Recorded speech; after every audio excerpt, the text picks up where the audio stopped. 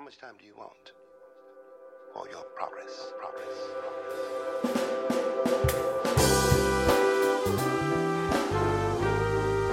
Welcome to Clatter Chatter on Things That Matter, the podcast that is intellectually engaging, theologically reflecting, encouraging, sociologically imagining ways in which we can live. Thank you for spending this short amount of time with us. We promise you that you will not regret a moment of it. Shout out to Trevor Smith and VJ Herbert for commissioning this fantastic music to get our minds going on things eternal, positive, and fulfilling life's purposes.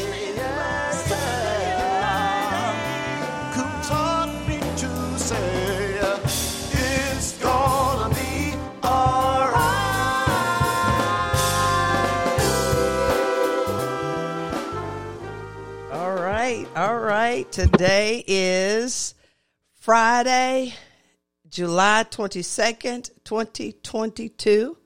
Good day, Dr. Hayes. Good day, Dr. Cooper. All right. It's good to see you. Good to talk to you. What a week it has been. We are experiencing the byproducts of climate change all over the world, where those who are struggling without air or used to these crazy temperatures are literally dying from heat. And many of those who are dying from this heat don't have as much melanin in their skin. So we need to put a pin in that because God help them survive this. But for those of us who are not accustomed to the heat, and for the elderly and the most vulnerable in the midst of a pandemic, this is an interesting wake-up call if we ever heed, because we know nature is telling us what we should do. I saw the Great Salt Lake is drying up in Utah, and the Hoover Dam had a fire explosion. Wow, it's crazy times. The wildfires all over the place, et cetera, et cetera. But then we had this snub of Sesame Street place of Rosita. I think there was a character that snubbed two little black girls, and the look on their faces just told it all, whether it was unintentional or not. Shake all the kids' hands until you run out. Just every last one. Don't overlook a kid because they'll never forget that experience. Then Dr. Hayes, what else we got going on? Then we have the January 6th committee wrapped up their hearing and we'll reconvene in September. And some of the things that came out were just unconscionable. For our listeners, listen, pay attention. August 2nd is coming up for the primary election season. States that have voting opportunities for primary elections, go ahead and vote before the November election. But come on, Dr. Hayes, let's put a pin in this September 6th, and then we're going to end on hope, because we always got to end on hope. January 6th. Come on, talk to me. What you think about that stuff last night? Well, I thought it was quite revealing. It just reinforced what we already know. You know, that former president orchestrated the whole thing. And it was not a last minute kind of endeavor. They've been working on it for quite a while. And I think we knew this from the point in which we heard him say, stand back and stand by. That he was going to utilize these supremacist organizations to back him up in whatever he needed to do to retain his office. He knew instinctively that he might lose, and he felt that he probably would, but he was working on ways to circumvent that outcome. And all of that truth is coming out now, and we're able to see it in prime time, a living color. and how all the people who surrounded him were trying to talk him down from this insurrectionist activity, but he wasn't going to have it. He was going to do everything he could to keep from certifying the nomination of Joe Biden as president. Well, the gift that we have, it was just this week, the bipartisan Senate group came together to strike a deal to rewrite the Electoral Count Act. And so there's always maybe a good outcome in the midst of such foolishness. They could do this bipartisan deal so that maybe we wouldn't have this kind of ignorance ever again. But who knows? This is America and things can go crazy. But what's also interesting is that it wasn't just white supremacist groups, although they were the majority. There were a few black folks smothered into the crowd and a few brown folks smothered into the crowd. And that, to me, is a great dichotomy. Anti-government people. And some of that masking that goes on in these groups, they reel you in, and they have a certain agenda. And some of them are anti-government. Some of them just came back from wars and needed a fight. All of that. So I believe that, and they just don't have idle mind is certainly still the devil's workshop. And the reprobate certainly had the hand in mind manipulation, telling lies and repeating the lie. And it's scary because I hope that we have learned to ask for our opportunities for discernment. Show us the way. Help us balance truth from fiction. Let us know when the deceit is so real that we can cut it with a knife and run away from that. But this thing was master manipulation. And the scary of the small minds that fell for the okie doke. I mean, I think God gave us this brain. We all need a commander in chief. We need somebody to tell us what to do all the time. And especially if you're not free. Get into these situations because we don't think for ourselves. We don't examine things in a critical way. We just swallow whatever comes down the pike. And then we look up one day and find out that we have acted against our own interests and that we're reaping the whirlwind of our neglect of watchful, thoughtful action on the part of the whole community, not just our individual selves, but what affects one affects all. And I think you hit the nail on the head because with our watchfulness and care is great responsibility. And many of us like to not be responsible. Be responsible. Or accountable. That's right. And even to admit, I made a mistake. I think that was the gift of David's contrite heart. Man, I messed up. Forgive me, purge me, blot out my transgressions, create in me a clean heart, and renew a right spirit. That is so interesting. So I had this conversation with a colleague of mine, University professor, Dr. Marilyn Johnson Farr, said to me that she was in a meeting. And one of the things that came out of this particular meeting was another faculty person said to a university leader, why don't you just admit you made a mistake? And this university leader said, I didn't. It's like the whole world is falling apart around you. And you saying you didn't make a mistake? What happens when the veil? They don't want to admit they made a mistake. Donald Trump is not going to admit anything because he's a liar. and all of his responses will be lies. And the choice is up to, as they say, the American people, to learn how to discern between truth and straight up lying. So it's like we go back to this.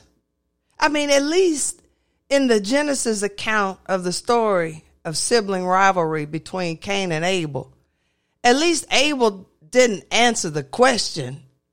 He just asked the question in response to the question, where is your brother? And he just, instead of lying, he asked the question, am I my brother's keeper? I mean, it's a deflection, but the truth was out because he didn't answer the particular question or take responsibility for it. But here we just have a non-thinking person adding fuel to the fire and creating a fanciful story that makes sense in finite mind. I think one of the other things that came out is that he is not a non-thinking person. I think that's a myth that somehow he doesn't know certain things. I think he knows. And what he doesn't know, he knows how to find out. I think he just rubs against the grain because he's an outlaw. He doesn't want to be told what to do, and he knows how to manipulate people to do what he wants to do, even in the face of what is right. And so I think I appreciate what you said about him him being a thinking person, of course, but he doesn't think about others.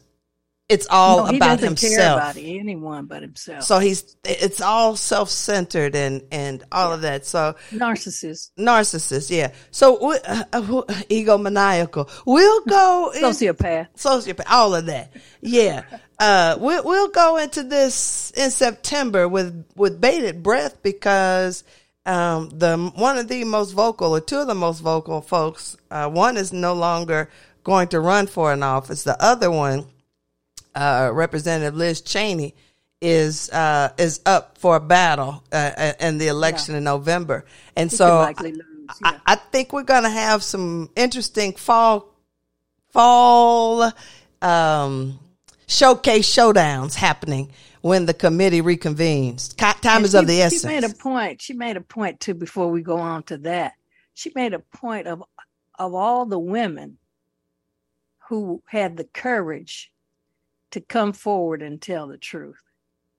And she named them all, to the shame of many men who would not step forward and still have not stepped forward to tell what really happened.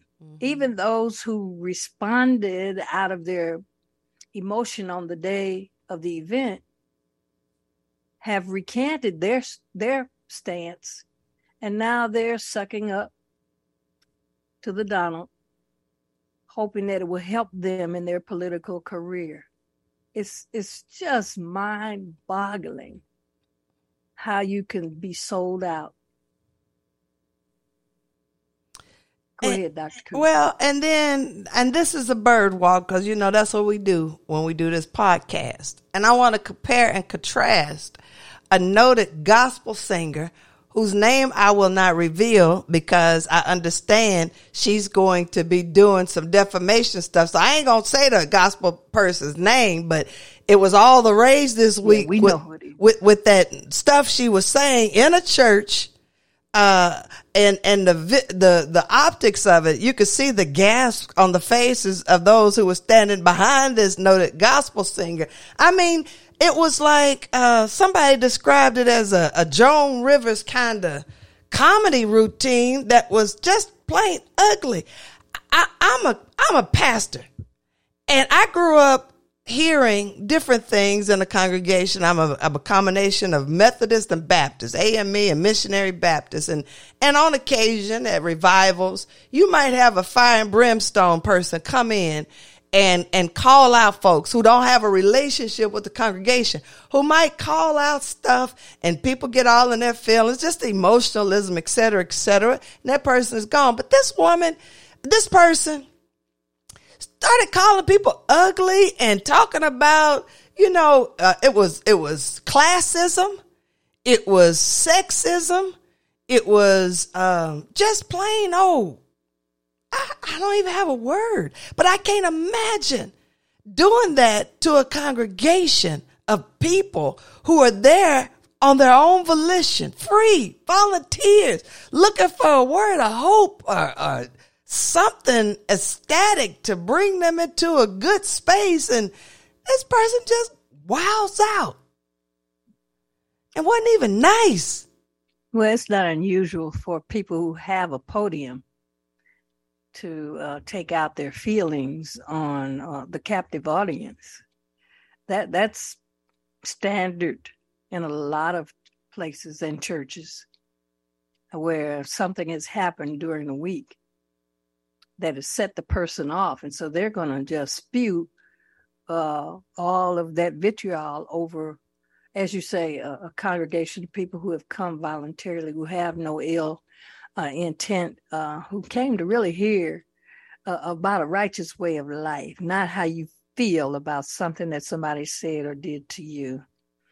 And that's what happens when you don't have people who have been trained differently or trained to know how to treat a congregation and what the role of the pastor really is. I think she did not get any training. I think she stepped up and decided one day that she had been called. I don't know whether that's between her and God, but it happens a lot, especially, as I say, with people who are not mature enough to compartmentalize their own personal feelings when it comes to ministering or pastoring a congregation. I hope God has mercy on her, because we know God is a merciful God, and hopefully those who were in attendance could understand that that's not representative of what it means to be in the community of faith. And so I just, as we were talking earlier, I want the audience on this podcast to reflect on some things that you were saying about this.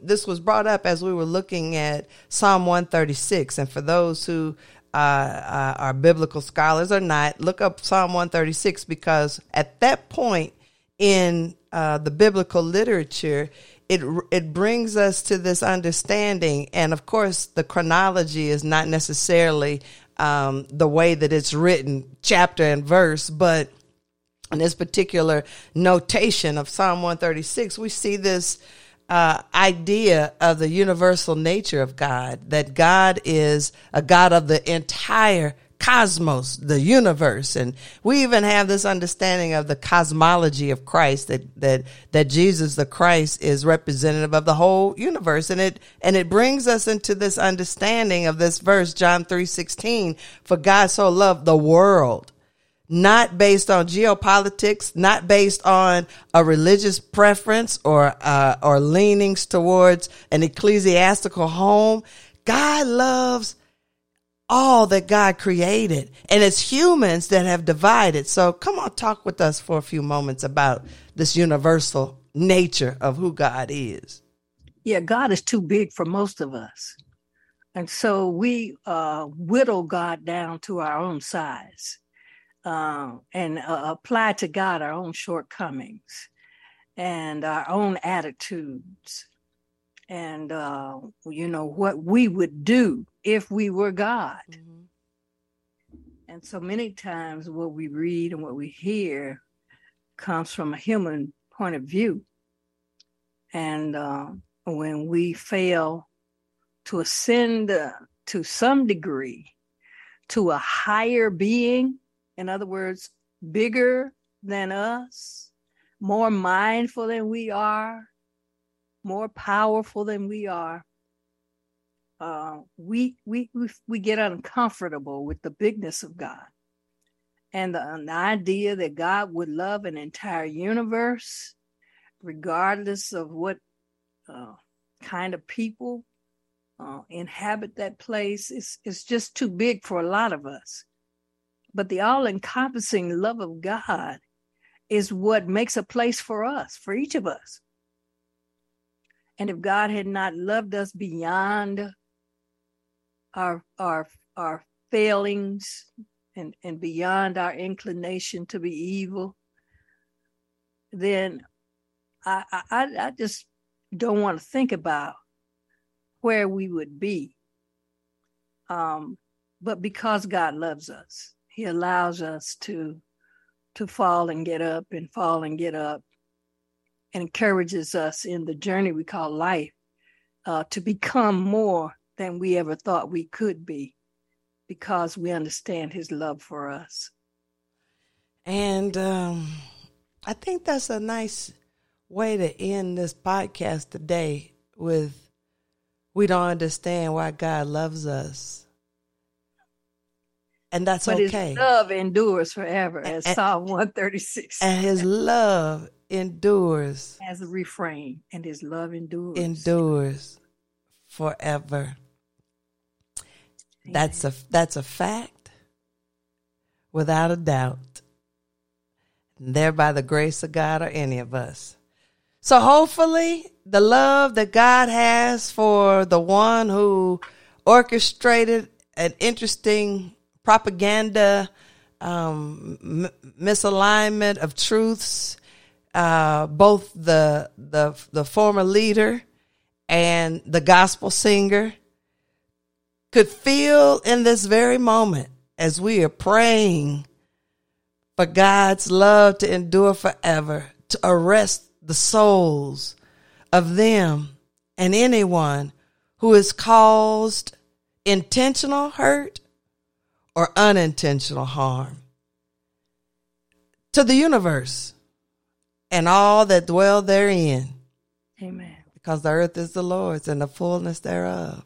And everybody, everything. Everything and everybody. All right, Dr. Hayes, here we go. Be real. It has been a privilege, a pleasure, and an honor to have you join in with us today. Remember that everything will be all right until we meet again. Stay safe and well.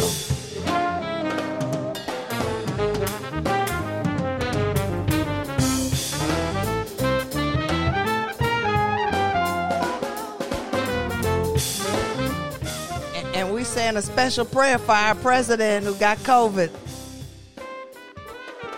Yeah.